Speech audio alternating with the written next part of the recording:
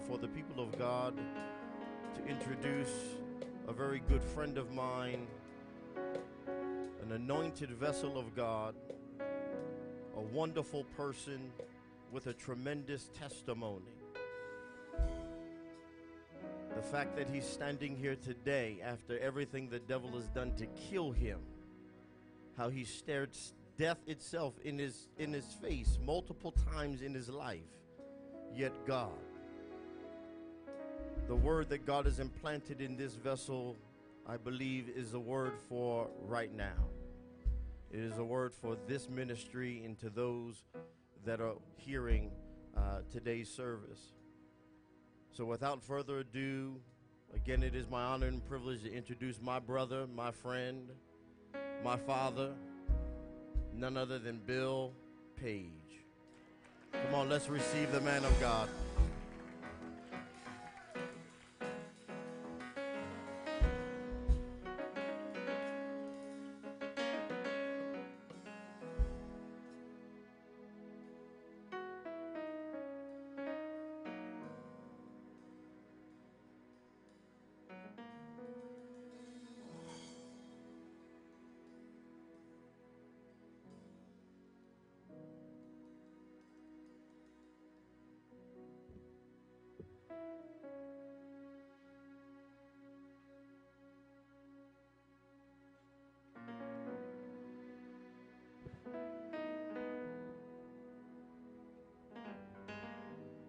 Okay, praise the Lord. We give honor to our bishop and honor to the saints of God, and just glad to be in the house of the Lord. Amen. I count it an honor and a blessing to be here. How many of you have never heard me speak before? Raise your hands. Okay, so it might be a little bit different than what you're used to, okay? If somebody were to say, hey, Bill, what do you do for a living? Matter of fact, why don't you ask me that? Hey, Bill, what do you do for a living? I hang out with people, I keep it real with them, and I ask them to keep it real with me. Amen? Now, how many of you want me to be real today? Raise your hands. Okay, if I'm willing to be real, how many of you are willing to be real?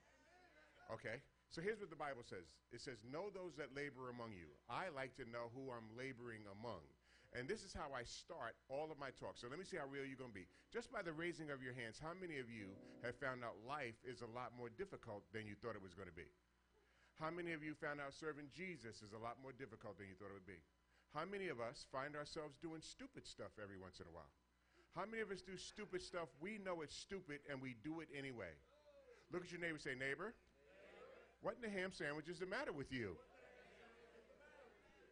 And how many of us have one of these in our lives? Something that we've done, our attitude about it is, oh my God, I hope nobody ever finds out I did that. How many of us have one of those? Say, neighbor, and I won't be telling you about it either. Okay. So we're going to talk to our neighbors, and you might say, well, Bill, why do you want us to do that? Ephesians 4:25 in one translation says, cease them with lying and tell your neighbor the truth, because we're not separate units but intimately united in Christ. I think that's God's way of saying be real with each other, okay? And then we're going to raise our hands and confess some of the sin that's in our lives. Okay, look at your neighbor, say, neighbor. Oh, don't act like you don't have sin in your life. Okay, so James 5:16 says, confess your sins one to another, then pray for each other that you could be healed. Now, John writes, I write these things to you that you don't sin, but if you do, you have an advocate with the Father. But James goes, I know we got some stuff going on, and we'll just confess that and pray about it, and then we'll move on with our own lives. Amen? And so I want us to have a good time today. Before I share a little bit about myself, how many of you have ever heard a message and you said, oh, so-and-so needed to be here to hear that word? How many people have ever done that? But they weren't there. Look at your neighbor, say, neighbor, I wonder who God was talking to. Okay? Because he's not talking to the one that's not there. He's talking to those of us who are there. Okay? And so I want us to have a good time, and I want us to be able to laugh at some things. You know, the Bible says laughter does good like a medicine. There's something medicinal about laughter. You can't laugh and be mad at the same time. Amen? Okay, so let me tell you a couple of things I've seen in here already. First of all, I appreciate my brother and my sister came up here. You know, somebody said, Bill, you're nothing but a thug preacher, because I like hip-hop Christian music. And so I was happy when they came up here and they did their little flow. And then I was going like the birthday song. I was going like, dang, I'm coming back here in October on my birthday just so I can hear that song. So that's what really touched me. And it's going to get crazier from here on out. I've heard an expression that when Jesus wants to do something in your life, he'll take you on a journey. Look at your neighbor, say, neighbor, put your seatbelt on. Okay, so I'll share a little bit about my own life. Born and raised in New York City, grew up in a very dysfunctional family. My mom was involved with organized crime. I don't realize it's organized crime until I become a police officer many years later, and I begin to investigate organized crime. I was look back, I was like, dang, that's what mommy used to do. Okay, I was the victim of child abuse at her hands. I didn't realize it was child abuse, of course, until I began to investigate child abuse. I look back, I was like, dang, that's what mommy used to do. And I saw a girl at a camp, and she had a T-shirt on. It said, save your drama for your mama. Look at your neighbor, say, neighbor. Bill's mama was his drama. Okay, and I grew up in a house, and I see there's some young people here, and had a cousin. She was very promiscuous. Now, if you have to ask what promiscuous means, you don't need to know, okay? But for those of us who do, okay, so Bill saw some stuff, and then I came home from school. I was 13 years old, and my mom had passed away. And some of her friends were at the house, and I remember taking my dog for a walk, and I remember crying, and I came back home, and another cousin had come home. He sees I've been crying. He's 18 years old, and he asked me, he said, why are you crying? I said, I'm crying because mommy died. And he says, well, so what? She's not your real mother. Your real mother is the girl you think is your cousin. Look at your neighbor, say, neighbor. Dang. Okay, so what do you do with that? What do you do with that at 13 years old when you don't know who Jesus is? And my life spiraled out of control. Went to an all-boys high school, quit school soon as football season ended my senior year, began running the streets, hanging out with a crew that was doing bank robberies and murders. So I joined the military to keep from going to jail. I thought that was a good option. Say, neighbor. We were in Vietnam at that time. Okay. By God's grace, he got me through the military, got married to my first wife in the service. She's my first wife because she left me. And she left me for another man. Look at your neighbor, say, neighbor. And his name is Jesus. And she's with him right now. Okay. I know some of y'all saying, you need to find a better way of explaining that, but that's what happened. But we had been married for 46 years. But I tell you one thing about her, she didn't know how much baggage I was bringing into our marriage. And all of a sudden, that baggage began to manifest itself, and I began to deal with that baggage with drugs and alcohol. And so here I was a police officer, I was a detective, I was on a SWAT team, strung out on drugs, an alcoholic, very violent, and one day I got real. December 26, 1980 at 2:45 in the afternoon, I was watching TV, and the man on television asked two questions. He said, hey, are you a sinner? I said, yeah. He said, you know Jesus? I said, no. Say, neighbor. You know you got issues if you get an attitude with the television.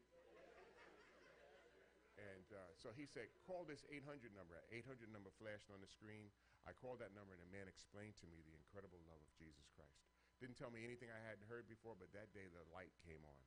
And I prayed with that man. I received Christ in my life. I was completely set free from drugs and alcohol and filled with the joy and peace I'd never had before. Amen. My first wife, Claudia comes home. I meet her at the door. I said, Claudia, this is the new me. Jesus came into my life again today, rather. I'm born again by the Spirit of God. My name's written in the Lamb's Book of Life. I'm a new creation in Christ, because that's all the stuff that man told me on the telephone. Say, neighbor, whatever you do, never say stupid stuff to a black woman. And so when I said that to her, she went just like this. Yeah, right. And she thought God would kill me, but rather than killing me, he saved her and saved my father and saved my children and turned our entire household around. And for the last 39 years, it's been real crazy, but I wouldn't trade it in for anything. Amen? I appreciated our sister who came up here today and began to sing that last song, and she talked about you can't do anything without him. I believe John 15:5 is probably the most underscored scripture in the Bible, when Jesus said, without me, you can do nothing. I think we got it. I think we think I could do this. How many of you have ever felt you could do this and only to make a mess out of some stuff? As a child of God, the moment that you make up your mind to do something, or I make up my mind to do something, without Jesus, Jesus just steps back, and then he comes back, and he goes, how's that working for you? And it really doesn't work if we try to do it without him. But Philippians 4:13 says, but we can do all things through him, because he is the one that gives us strength. How many of you ever just wondered sometimes, how do I live this life? What am I supposed to do? How many of us really struggle with doing the right thing all the time? Anybody ever feel that way? Okay, I want to share this about Jesus. You know, Jesus did not go about not committing sin. Say, neighbor. Uh-oh. The Bible says Jesus went about doing good. And because he always did good, he never committed sin. But his attitude wasn't about not committing sin. His attitude was about always doing good. And God calls us to do good. I want to tell you about a young man. His name is Noah Harris. He was a first lieutenant in the 3rd Infantry Division. He was born in 1981.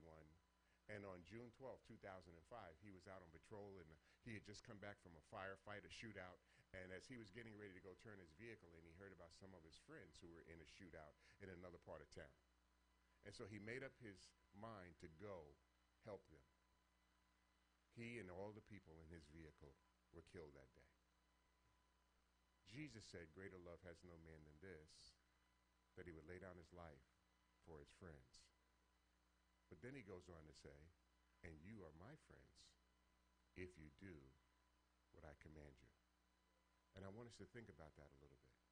So here, this man, before his friends, went and put himself in harm's way, and he was willing to lay his life down if that's what it took. I was in the military, or I was in the police department. Every single day you go to work, there's a possibility you might not come home. But there wasn't a day that I didn't want to come home.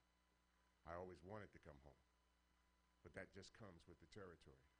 There came a day that Jesus went to work, and he didn't come home.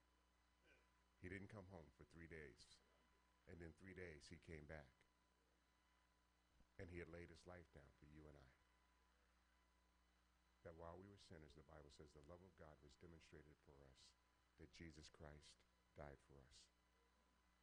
So what do? What does God want you and I to do? Well, here's one thing we can do. Philippians 2:5 in one translation says it this way. Let Jesus Christ be your example as to what your attitude should be. Look at your neighbor, say, neighbor. What be your attitude? How many of us sometimes we don't have the attitude of Christ? Anybody in the house? How many of us have ever had some words come out of our mouth we wish you can get those bad boys and put them back in there? How many ever did something that felt good when you did it, but later on you were sorry you went there? Look at your neighbor, say, neighbor, how does this man know so much about you? Because the Bible says the things that we go through, they're common to a man. How many of you have ever felt there's nobody's life as messed up as my life? Anybody ever feel that way? You know why you feel that way? Because we in the church don't know how to be real. We in the church walk around acting like we've got it all together. And there was a book written, I'm okay, you're okay. The problem is with that book, I ain't okay and you ain't okay, and that's okay. Because Jesus came to deal with people who weren't okay. Amen? I've watched so far, you know, from being the police, I see stuff. I've seen some of y'all not raise your hand one time yet. Out of all the questions I've asked, I've gone like, look at your neighbor, say, neighbor, I wonder what that's all about. You know, Peter got it right in the book of Luke when Jesus, you know, one of the things that Jesus is most quoted as saying is, follow me. Come on, follow me. And when Jesus calls us to follow him, he looks over his shoulder. He's expecting you and I to be there. And so Peter goes fishing with him one day, but he gets real. What I love about Peter, he's always real. Say, neighbor. But he ain't always right. But I think his realness is something that really touched Jesus. That he saw in him, here's someone that I can work with. Here's someone that can become pliable and become the person that I want him to be. And that's what God does in our lives. He that has begun a good work in you and I will perform it until the day of Jesus Christ. And so they go fishing, and Peter gets real. He said, Lord, but we fished all night long, and we didn't catch anything. But nevertheless, because you say, do it, I will do it. Look at your neighbor, say, neighbor. If Jesus says do it, you need to do it. Okay. Here's what the Bible says. James writes these words. He says, for him that knows, for him who knows to do good and doesn't do it, to him or her, it is sin. God goes, you know what's the right thing to do, and when you don't do the right thing, or when I don't do the right thing, I like to play the movie, Do the Right Thing. That's all God is saying to you and I. Do the right thing. You know, when I read the Bible, it turns into a movie for me. And because I have an overactive imagination, because I spend a lot of times with kids, and I see there are kids here, so I have to speak in a way so that the adults and the kids can get it. You know, Jesus said, let the little children come to me and forbid them not, for such is the kingdom of God. So therefore, when Jesus spoke, he was speaking to the adults and he was speaking to the kids. Jesus said, unless you become like a child, you will in no wise enter the kingdom of God. So look at your neighbor and say, neighbor, for this message, you're going to get a chance to be a kid. Okay, so what do you do? What do you do? You know what? Noah's, when he got killed, and they interviewed his parents, he was known for this expression, idwick. That was his favorite expression, idwick. Idwick is I-D-W-I-C. I do what I can. And God calls you and I to do what you can. And to do it with his help. And to do it for his glory. I do what I can. He went to help that day. And maybe by going to help, he might have saved some of the lives of his friends. But it cost him his life. But he did what he could. When I was on the police department, one of my closest friends, this guy's name is Brownie. We used to call him Brown. His last name is Sergeant Brown. He would always say, doing the best with what I got. You say, how you doing, man? Doing the best with what I got. All the time. No matter how crazy, how bad things were going, doing the best with what I got. Amen. And we live our lives doing the best with who we got. Amen. God, in the person of Jesus Christ, through the Holy Spirit that lives on the inside of us. I wonder what it would have been like to hang out with Jesus. And so I'm going to tell a couple of stories here from the Bible. I want us to take a little journey. Amen. In the book of Mark, in the 2nd chapter, it says, some days later, he returned to Capernaum. Look at your neighbor and say, neighbor. He's been here before. You know, he had been there before, and he did some incredible things. He cast out some demons, and he touched lepers. You know, how many of you ever played the cootie game? Anybody here play the cootie game? You know, guys never want to raise that, yo, man, I ain't playing no cootie game, whatever. Okay, so the deal is we play the cootie game. Somebody picks their nose. Ooh, you got cooties. And then if they touch you, you get their cooties. When you had leprosy, you had cooties on steroids. And Jesus just didn't speak to the cooties. He touched cooties. And he never got cooties. But he healed people who had them. People who were outcasts, people who were unclean, people who were shunned by society, people who had to walk around, I'm unclean. Can you imagine if you and I had to walk around confessing all of our sins, the things that dirty us up sometime? Look at your neighbor and say, neighbor, oh, I don't want to go there. Okay, so he returned, and the Bible says, and he went into this house. And you know what? Jesus just didn't go to social gathering. He went into the house, and he began to teach the word of God. The Bible never tells us what he talked about that day. That message wasn't for you, and it wasn't for anyone else. It was just for them people in the house. And he goes in the house, and he sits down, and he begins to teach the word of God. And I think about this. Can you imagine if the word was out that Jesus, now Jesus is here, but suppose Jesus came here physically today. Look at your neighbor and say, neighbor. Oh, I'd have got here on time for that. Mm-hmm. Okay, so, but he's here, and everybody finds out you can't even get near the building. And as you're coming in, you see some people go the opposite direction. They're going through the crowd. You're saying to yourself, but Jesus is over there. Why are they going this way? Because they know someone that needs Jesus. Because they already maybe have a relationship with Jesus. And they go and they find this guy who's paralyzed. When you're paralyzed, I used to give him a name called Sticky. Sticky's paralyzed. He's home. There's nobody cares about Sticky. Sticky's just laying there. His big screen television is the ceiling. But Sticky got something going for him. He got some people who care about him. And they show up at the house. And I think Sticky's just laying there. What are you guys doing here? We're taking you to see Jesus. And you know what? There are people who don't think Jesus can make a difference. Look at your neighbor and say, neighbor, but I know better. Okay, and so we're taking you to see Jesus, and maybe he doesn't even want to go. But you know what? When you're paralyzed, there ain't nothing you can do. Maybe one of them just said, man, why don't you just shut up? Okay, boom, and they pick him up, and they take him to where Jesus is.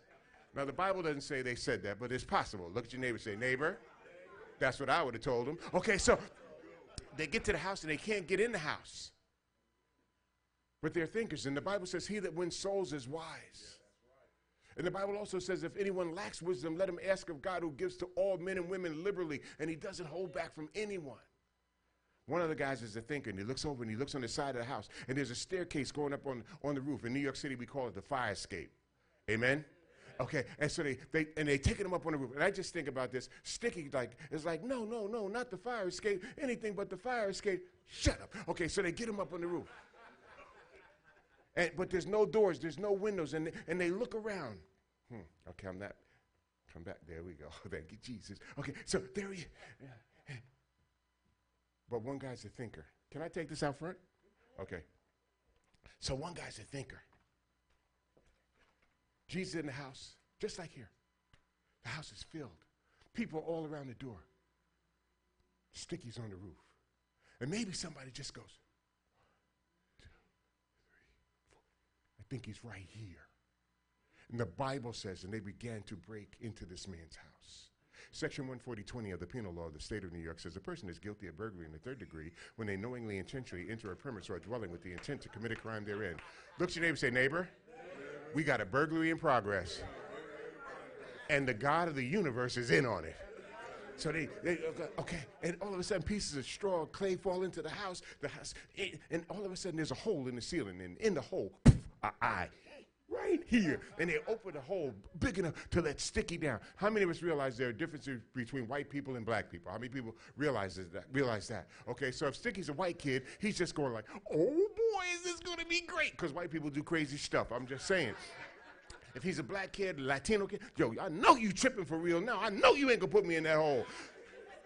Man, shut up. Okay, and so they put him down in the hole. They lower him down to the feet of Jesus. I don't know if you look at say neighbor. No, I don't look at the Bible the way he looks at it. Okay. Right at the feet of Jesus, and then something happens. And I want to take you, and I want to put you on the roof. How many of you believe Jesus loves the people of your community? Amen. How many of you believe Jesus loves people in your family? Amen. How many of you believe that he has the ability to change their lives? Okay, so raise your hand if you really believe that. Keep your hand up in the air. I'm going to take you. You on the roof now. You took Sticky there. There you are. And you know what? Jesus looks up. You know what he sees? He sees 4 heads like this. And here's what it says. Hands down. And here's what it says. And when he saw their faith, he looked at Sticky and said, my son, your sin is forgiven. Brings him right into the family of God. Turns his life completely around. I think about this. But Sticky wouldn't have got to the feet of Jesus if it had not been for you. If you asked those 4 men the same questions I just asked you, they'd raise their hands too. But they did something. And all of you know people in your school, on your job, in your community, they're dying. They need the Jesus that you know. What does God want you to do? Because of what I know about Bishop and the teachings here, this building needs to be overflowing with people. You need to be having more than one morning service. But it won't happen until you and I do what we're supposed to do. As I was preparing this, one of the things the Lord laid in my heart, he said, use the pronoun we. Because this ain't to you. This is to us. What does God want us to do? And suppose the word got out, and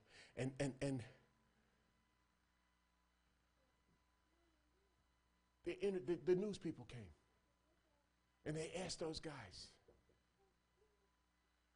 well, what did you do? What happened?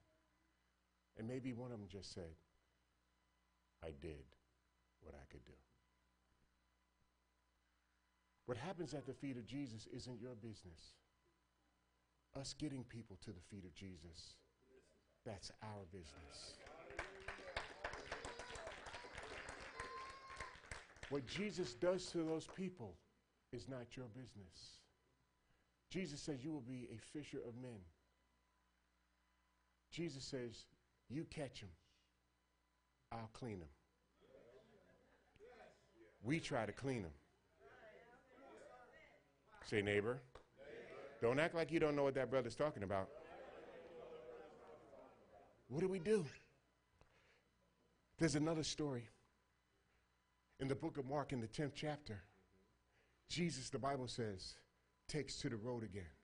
He's always followed by this crowd of people. And so in Mark 10:18, it says, and he took to the road again. And as he took to the road, a man busts out the crowd. So can you imagine? We're with Jesus. We're following him. We're listening to what he has to say. Faith is coming alive in our lives. We don't even realize it. He's sowing his word in our lives. Something incredible is taking place when the word of God is being sown in your life. You don't know how it happens. You don't know what God is going to do with it, but it's beginning to have fruition. And we've been listening, and all of a sudden, a man jumps out of the crowd, and he drops on his knees in front of Jesus. Immediately, it catches your attention and my attention. And he asked Jesus the most important thing that you could ever ask. Lord, what must I do to have eternal life? Matter of fact, he says, good teacher, good rabbi, what must I do? Jesus says, why do you call me good? Check out what Jesus said. For there is no one that's good except God. Look at your neighbor and say, neighbor. That includes us. Nevertheless, you know the commandments. And then he gives them commandments. He says, hey, don't murder. Don't commit adultery. Don't lie. Don't steal. Don't cheat or don't defraud anyone. Honor your mother and your father. How many of us have broken all of those rules? And maybe somebody here says, well, I know I never murdered anybody, but Jesus says if you ever hated someone in your heart, to God, you are a murderer. How many murders we got in the house? He said, don't commit adultery. And maybe none of us have gotten into the act, but the desire was there. Say, neighbor. Oh, I hope he don't ask us to raise our hands now.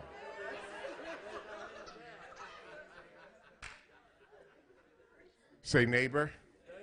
He won't be speaking next week. Ain't no sense in looking religious. People going through stuff today. Look at your neighbor and say, neighbor, how he know? Because it takes one to know one. How many of us have ever stolen stuff? How many of us don't like our stuff getting stolen? How many of us have ever lied? How many of us don't like being lied to or lied on? What's wrong with God's rules? He says don't ever cheat. How many of you have ever cheated at something? How many of us don't like being cheated? How many of you cheat playing cards? Okay, if you cheat, oh, they put you on blast. I'm just saying. Okay. The back of your head got bullet holes in it. Okay, so how many of us have ever cheated playing solitaire? Say, neighbor, pretty bad when you cheat yourself. And then he said, honor your mother and your father. How many of us have ever disrespected, don't parents, don't be looking at your kids. Okay, how many of us have ever disrespected our parents? Wow. And then Jesus says, honor your mother and your father that it would be well with you and your days would be extended upon the earth. But he also gives parents a responsibility as well. Do not provoke your children to wrath, lest they become discouraged. Wow. And if we're being real, we've all raised our hands. And if this young man was seated here, he didn't raise his hand one time. My current wife, her name is Pamela. One of the things she says to me, she said, why is it necessary for you to confront everything? Because if I see stuff, I'm stepping to it. So I've been watching you raise your hand. I watch you raise your hand. I watch you all raise your hand. Okay. And most of you all raised your hand, but he ain't raised his hand one time. How come you ain't raised your hand? Check out the answer he gave Jesus. Lord, I've kept all those rules since I was a little boy.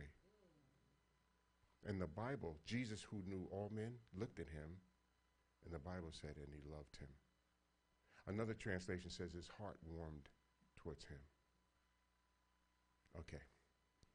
But you lack one thing. Go. Sell everything you have. Give the money to the poor. Pick up your cross. Come on. Follow me. And you'll have riches in heaven. And that Bible, the Bible says, and he turned and walked away. Sorrowful, as he said, because he was very wealthy. Wow. He walked away. The opportunity for eternal life. That doesn't mean he didn't come back at another time, but as far as this story is concerned, he turned. And you know what Jesus didn't do? Jesus didn't say, wait. You're not like them. You're not like Bill. You can get in. No. He allowed him to walk away. Maybe the news caught up with him. So what happened today? Well, he told me to sell everything I had and give the money to the poor and pick up my cross, come on and follow him, and I would have riches in heaven. Well, what did you do? I did what I wanted to do, and I walked away. It's a problem in the church today. We're doing what we want to do. We're not being obedient. He was disobedient that day. Jesus said, if you love me, you will obey me. And so therefore, if obedience is a fruit of loving Christ, what is disobedience? What's going on when we grieve the Holy Spirit? What's going on when God says, don't go there, and we go there? When God says, don't say anything else. You know, there have been times in my first marriage with Claudia where we argued a lot because of the brokenness in my life mainly. But as a Christian, as a man of God, there was never an argument that she and I had that I did not hear the voice of the Lord say, shut up. Amen. But my attitude is, why I got to shut up? Why I got to shut up when I'm right? Why I got to shut up when I got a Bible verse to back up what I'm saying?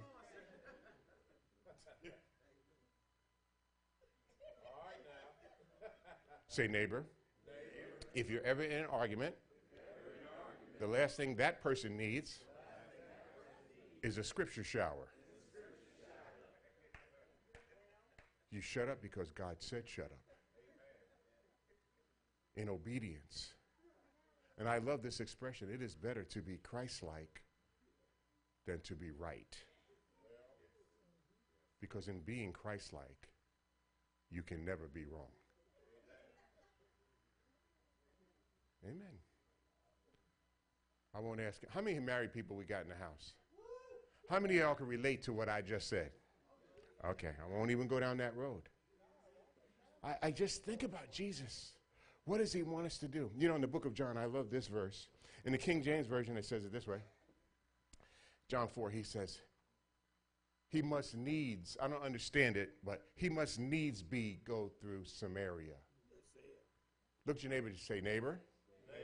Jesus wants to go to Samaria of your heart. Some area of your heart. Say neighbor.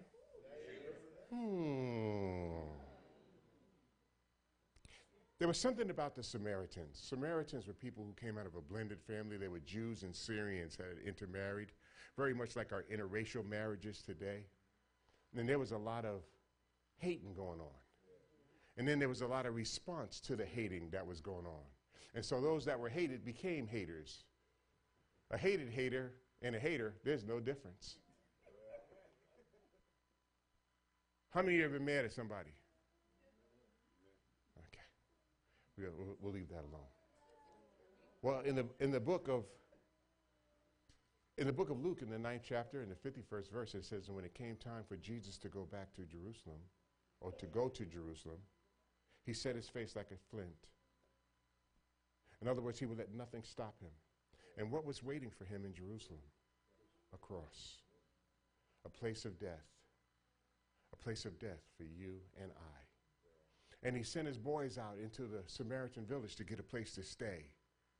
And the Samaritans then received them because Jesus was going back to Jerusalem. And they came back with an attitude. You want us to rain fire down on them and kill all of them? One book says, like Elijah did. They're not learning much from the Prince of Peace. King James Version says, and he rebuked them. And he said, you don't know what spirit you're of, for the Son of Man did not come to take men's lives, but he came to give life. And they just went to another village. And so they had some prejudice. And sometimes in our churches, we have prejudice. A lot of times when you talk about prejudice, it's always black and white. But there's more prejudice than just black and white prejudice. There's black on black prejudice, and black on brown, and brown on yellow, and yellow on white, or whatever the case might be. Prejudice is wrong. It is not of the Spirit of God. And so it's amazing that this happens in Luke 9, and then we get to Luke 10. And Jesus is out, and he gets confronted by a lawyer These men who studied the law of God. Tradition says they had the first 5 books of the Bible memorized. Say, neighbor, if you memorize Deuteronomy, you got way too much time on your hands. But these men poured themselves into the scriptures. And so he comes to Jesus. And what I love about Jesus, you can't put him in a box. Very rarely does he do the same thing twice, or at least do it in the same way. Teacher, what can I do to have eternal life? Jesus says, well, what has your studying taught you? In one translation, what have you learned? He said to love the Lord your God with all your heart, might, soul, and strength, and to love your neighbor as yourself. Jesus says, quite right. Do this and you will live. And willing to justify himself, the Bible says, who's my neighbor?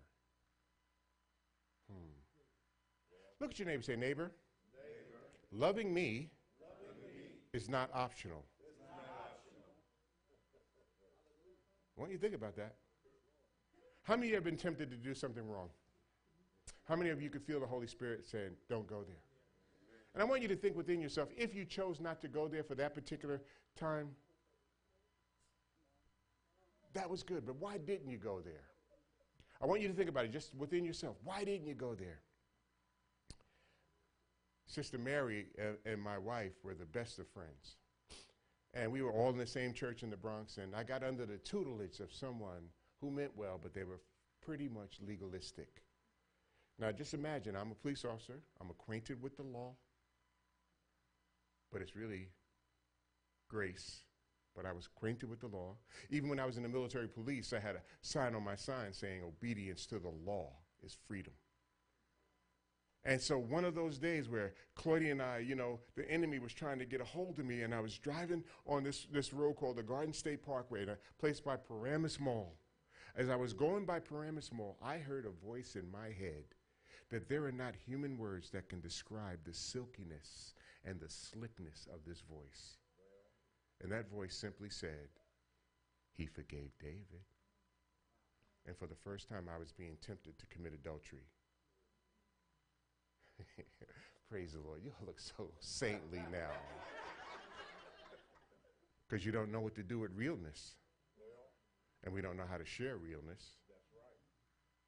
And therefore, people who are stuck stay stuck because they think they're the only ones. So I heard this voice, and it was so smooth. Early in my Christian walk, maybe 1981. And then I heard another voice. And the second voice sounded kind of gruff and gravelly. That's the only way I can explain it. The second voice said there must be a better reason not to commit adultery than because the Bible says don't commit adultery. That was strange to me, just like it is to some of you. But I knew, I felt very strongly that second voice was God's voice. Well, how do you find out? Jeremiah 33:3 says, call upon the Lord. He'll show you great and mighty things you did not know. Say, neighbor, you don't know everything. So I just simply said to the Lord,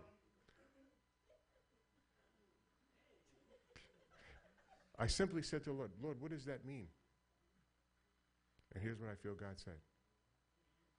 The reason you don't commit adultery is because you love the Lord your God with all your heart, mind, soul, and strength, and you love your neighbor in the person of your wife as yourself.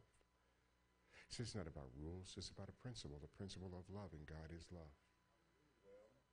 But if you don't love any of those three the right way, that whole equation gets messed up.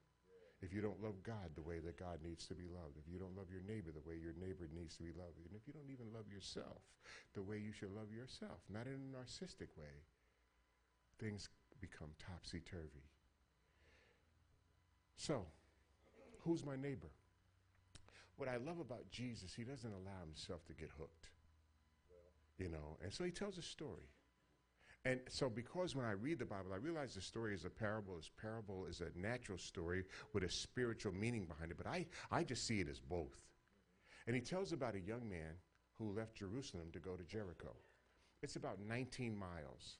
Back in the day, they had a road that connected those two cities, okay? And Jerusalem is at 2,600 feet above sea level.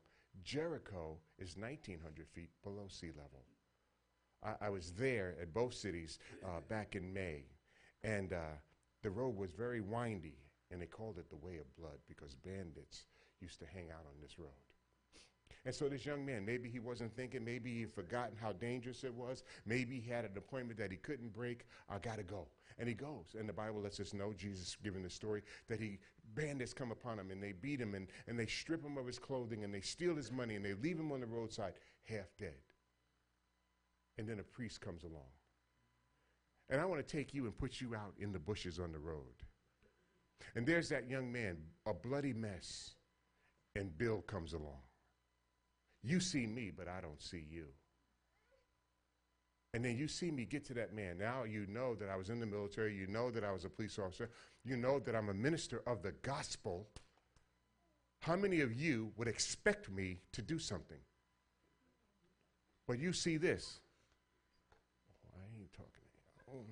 And I go on by. I would think probably one or two of you at least would go like, thank you. Exact. Say it one more time. Okay. No, you said it with more force the first time, though. You didn't say whom? Oh, okay. Oh, thank you. Okay. We won't go there, though. Okay, so the deal is this. But why? Why would I leave him there? Because I'm coming here to speak.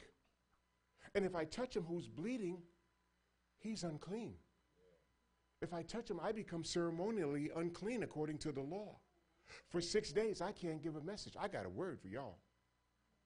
And I leave him laying there. And we get more. I wonder what the man thinks when he looks up and he sees help available to him, God help no less, only to see that help walk away. People in your community, in your families, they know you're the God people. They watch you. They listen to you. They point out all your faults. Amen? How many of you have ever said something around them you shouldn't have said, and they're quick with the finger? Or you're a child of God. You ain't supposed to talk like that. Anybody in the house? Just 3 of us? Praise the Lord. So, he walks on by. And then a Levite comes.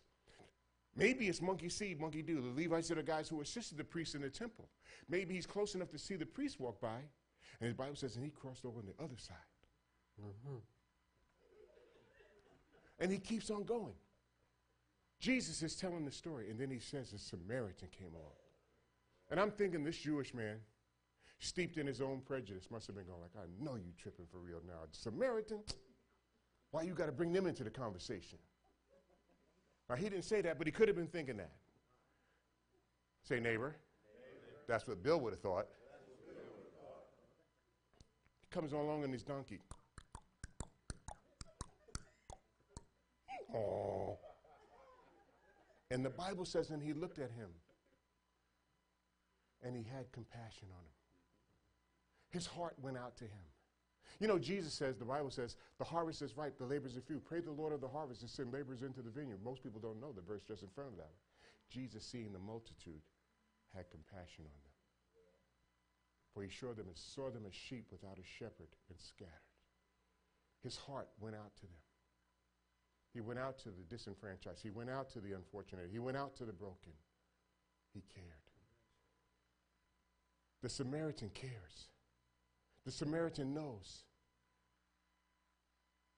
that he can't leave him here. So the Samaritan gets off of his donkey and he begins to apply wine and oil to his wounds. Things that are symbolic in you and I. The Holy Spirit and the anointing of God on the inside of us. Look at your neighbor, say, neighbor, you have who it takes. And so he ministers to this man. But that's not good enough. He just can't leave him here. He lifts him from the ground and lifts him up on his donkey. And this is my own imagination, especially if we put him in the fireman's carrier, lifted him over, and he looks at his own clothes. And on his clothes, there's blood. On his clothes, there's dirt. But also on his clothes, there's wine and oil. What he's given out comes back to him. Sometimes things don't come back to us because we don't give things out. God wants to do things. God wants to do things through your lives. And he takes them to town. And he finds a hotel, maybe Motel 6. Say, neighbor. How he know? Because they left the light on for him. So, takes him in, and he stays with him. Saints of God, I'm telling you right now, God wants to do something in y'all. In us all, really. He stays with them all night long. What does the man feel? What does the man feel? You know, the last hands that touched this man hurt this man, wounded this man, beat this man, left this man. And now you show up and you stay there with him or her for the sake of the story. And you apply a cool rag. You wipe down sores that have begun to ooze pus. You sit there all night long and you pray for this man. The man goes in and out of consciousness, and there you are. And he hears your prayers. He sees you talking to someone who's not in the room, and whoever you're talking to him about him. Wow.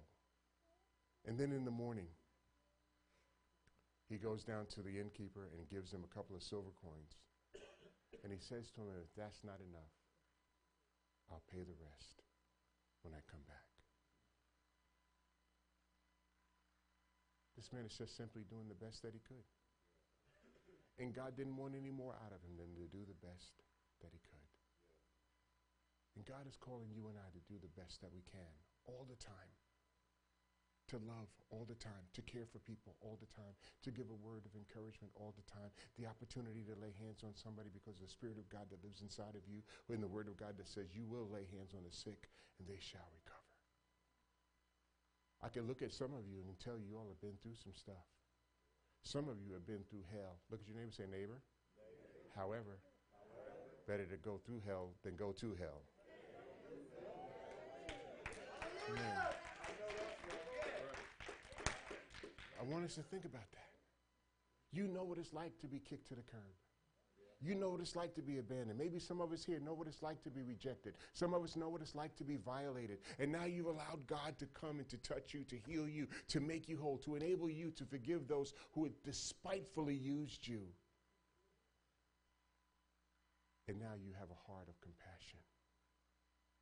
You just can't walk by people and see them hurting. The guy begging on the corner.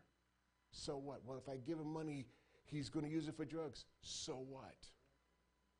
But he'll never be able to tell God that nobody ever came and extended a helping hand to me. God wants to do things. He wants to do things here. He wants to do things in you, and he wants to do things through you. And all it takes is for you to open yourselves up and allow God to have his way.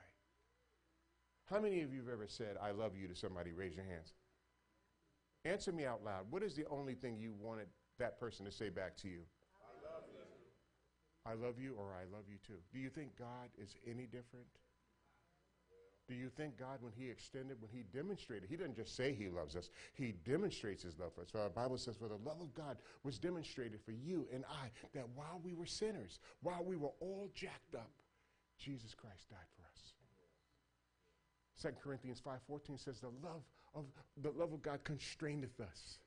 I love this translation better. The spring of our action is the love of God. Not about how much I love God, but living my life in response to how much God loves me. There have been times that I've asked God, Lord, I don't understand your love. And I'm telling you as clearly as you can hear me, he says, I know, and you never will. Stop trying to figure it out. There are times that I've said this to God, Lord, how could I have done some of the things that I've done since I've given my life to you? And the Lord has said, what difference does it make? You did it. Don't do it anymore. Look at your neighbor and say, neighbor, don't do that anymore. And we all got that in our lives. We all got something that God is trying to get us away from so that his light and love and life can shine forth in this world through us. You know what we find out? I don't know, maybe you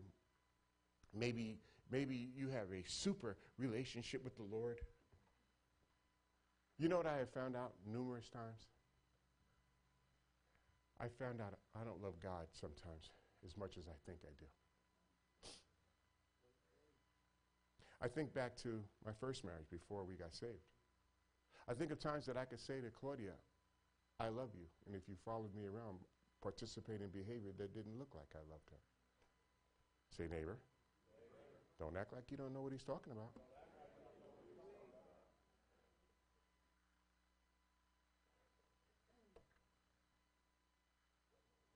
When you've been through some stuff, God will help you, help some other people. 2 Corinthians 1, in one translation, says it this way.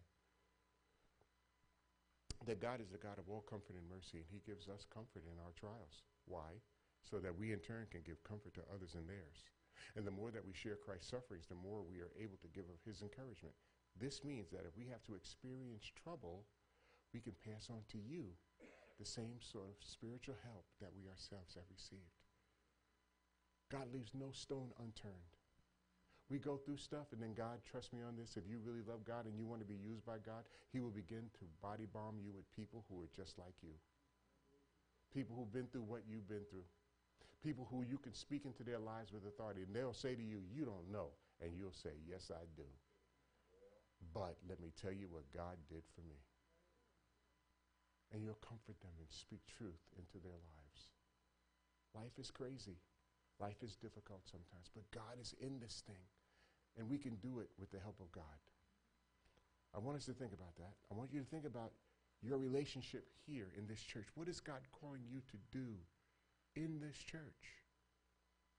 What is his mandate to you? And probably to all of us, it's a little different. But get your marching orders from God.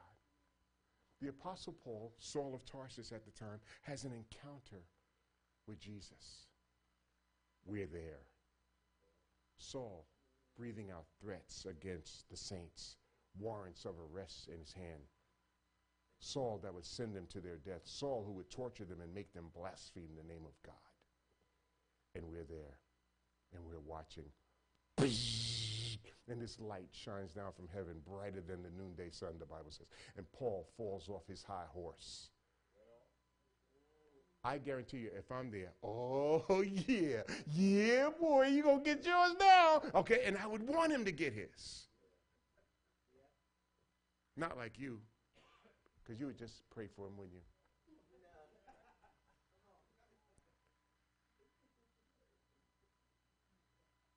Saul, Saul, why are you persecuting me? Who are you, Lord?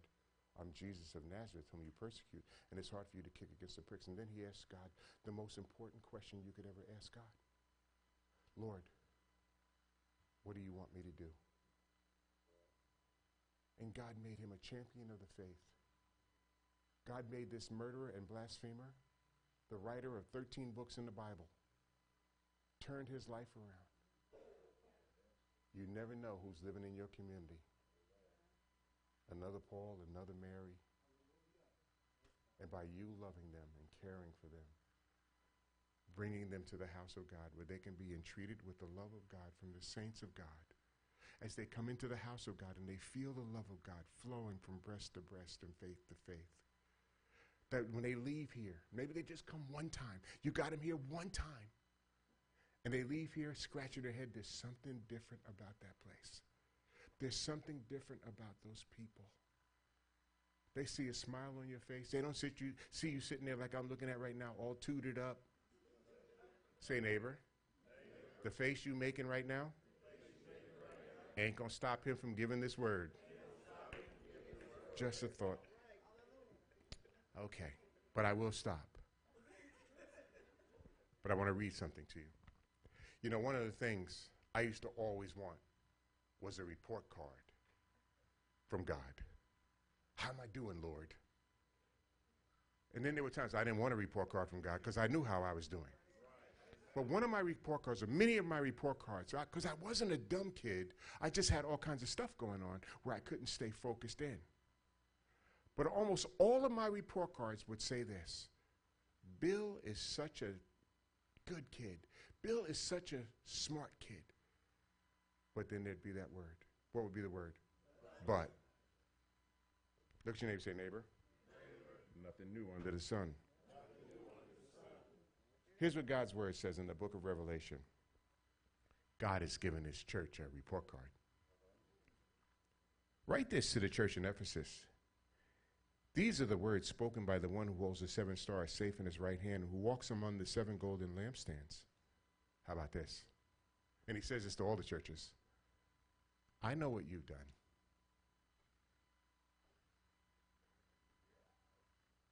I've been watching you.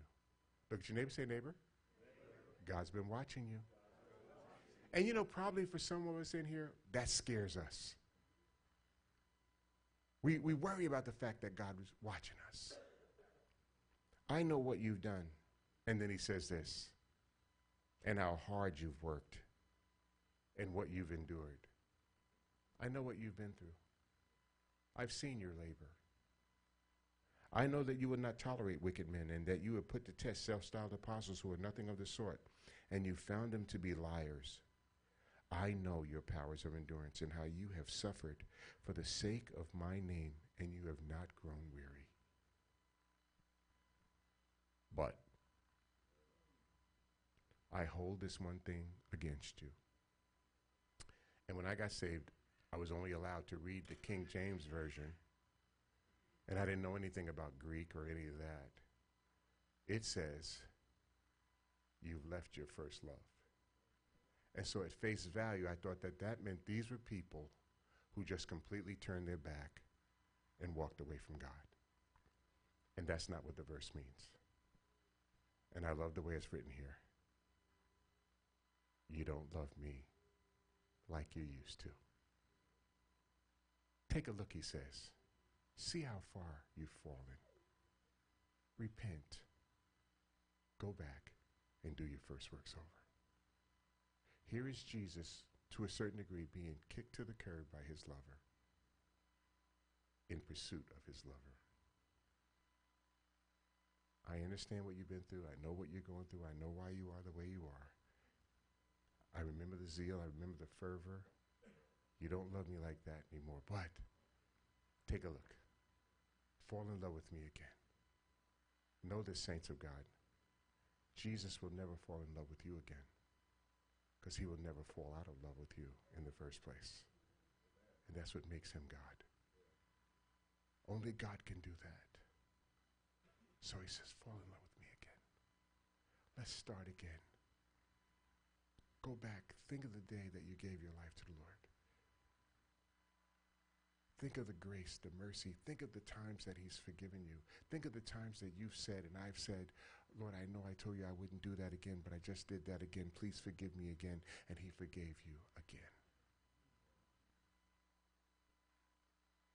He also says, I stand at the door of your heart and I knock. He doesn't knock with his hand. He knocks with his mouth. And if anyone hears my voice and opens the door, I'll come in. I'll come in and I will sup with them. I like to look at it a different way. I'll come in and rearrange the furniture. Look at your neighbor, say, neighbor, we need some furniture rearrangement. And the great thing about that is that Jesus is more than happy to do that for you and I. He loves us. He gives us chance after chance. He's a healer. He's a redeemer. He's a lover. He's a forgiver. And he's a user. And he wants to use you for his glory. Look at your neighbor, say, neighbor. Just do it. Let's pray. Father God, today in the name of Jesus, we thank you. We thank you for those here in the sanctuary. We thank you for those on the airways. You love us in ways that we cannot even begin to imagine. You've demonstrated that love for us, that while we were sinners, you died for us. Father, we thank you and we need you. We are learning the hard way that we cannot do this without you. And so, Lord, give us a mindset. Your word says you would keep us in perfect peace if we put our mind on you and trust you. Help us to trust you. Enable us to follow you. Enable us to do what you want us to do. Allow us to do whatever we can for your honor and your glory. Bless these, your children. Fill this place to overflowing as they go out to do what you called them to do. In Jesus' name, amen.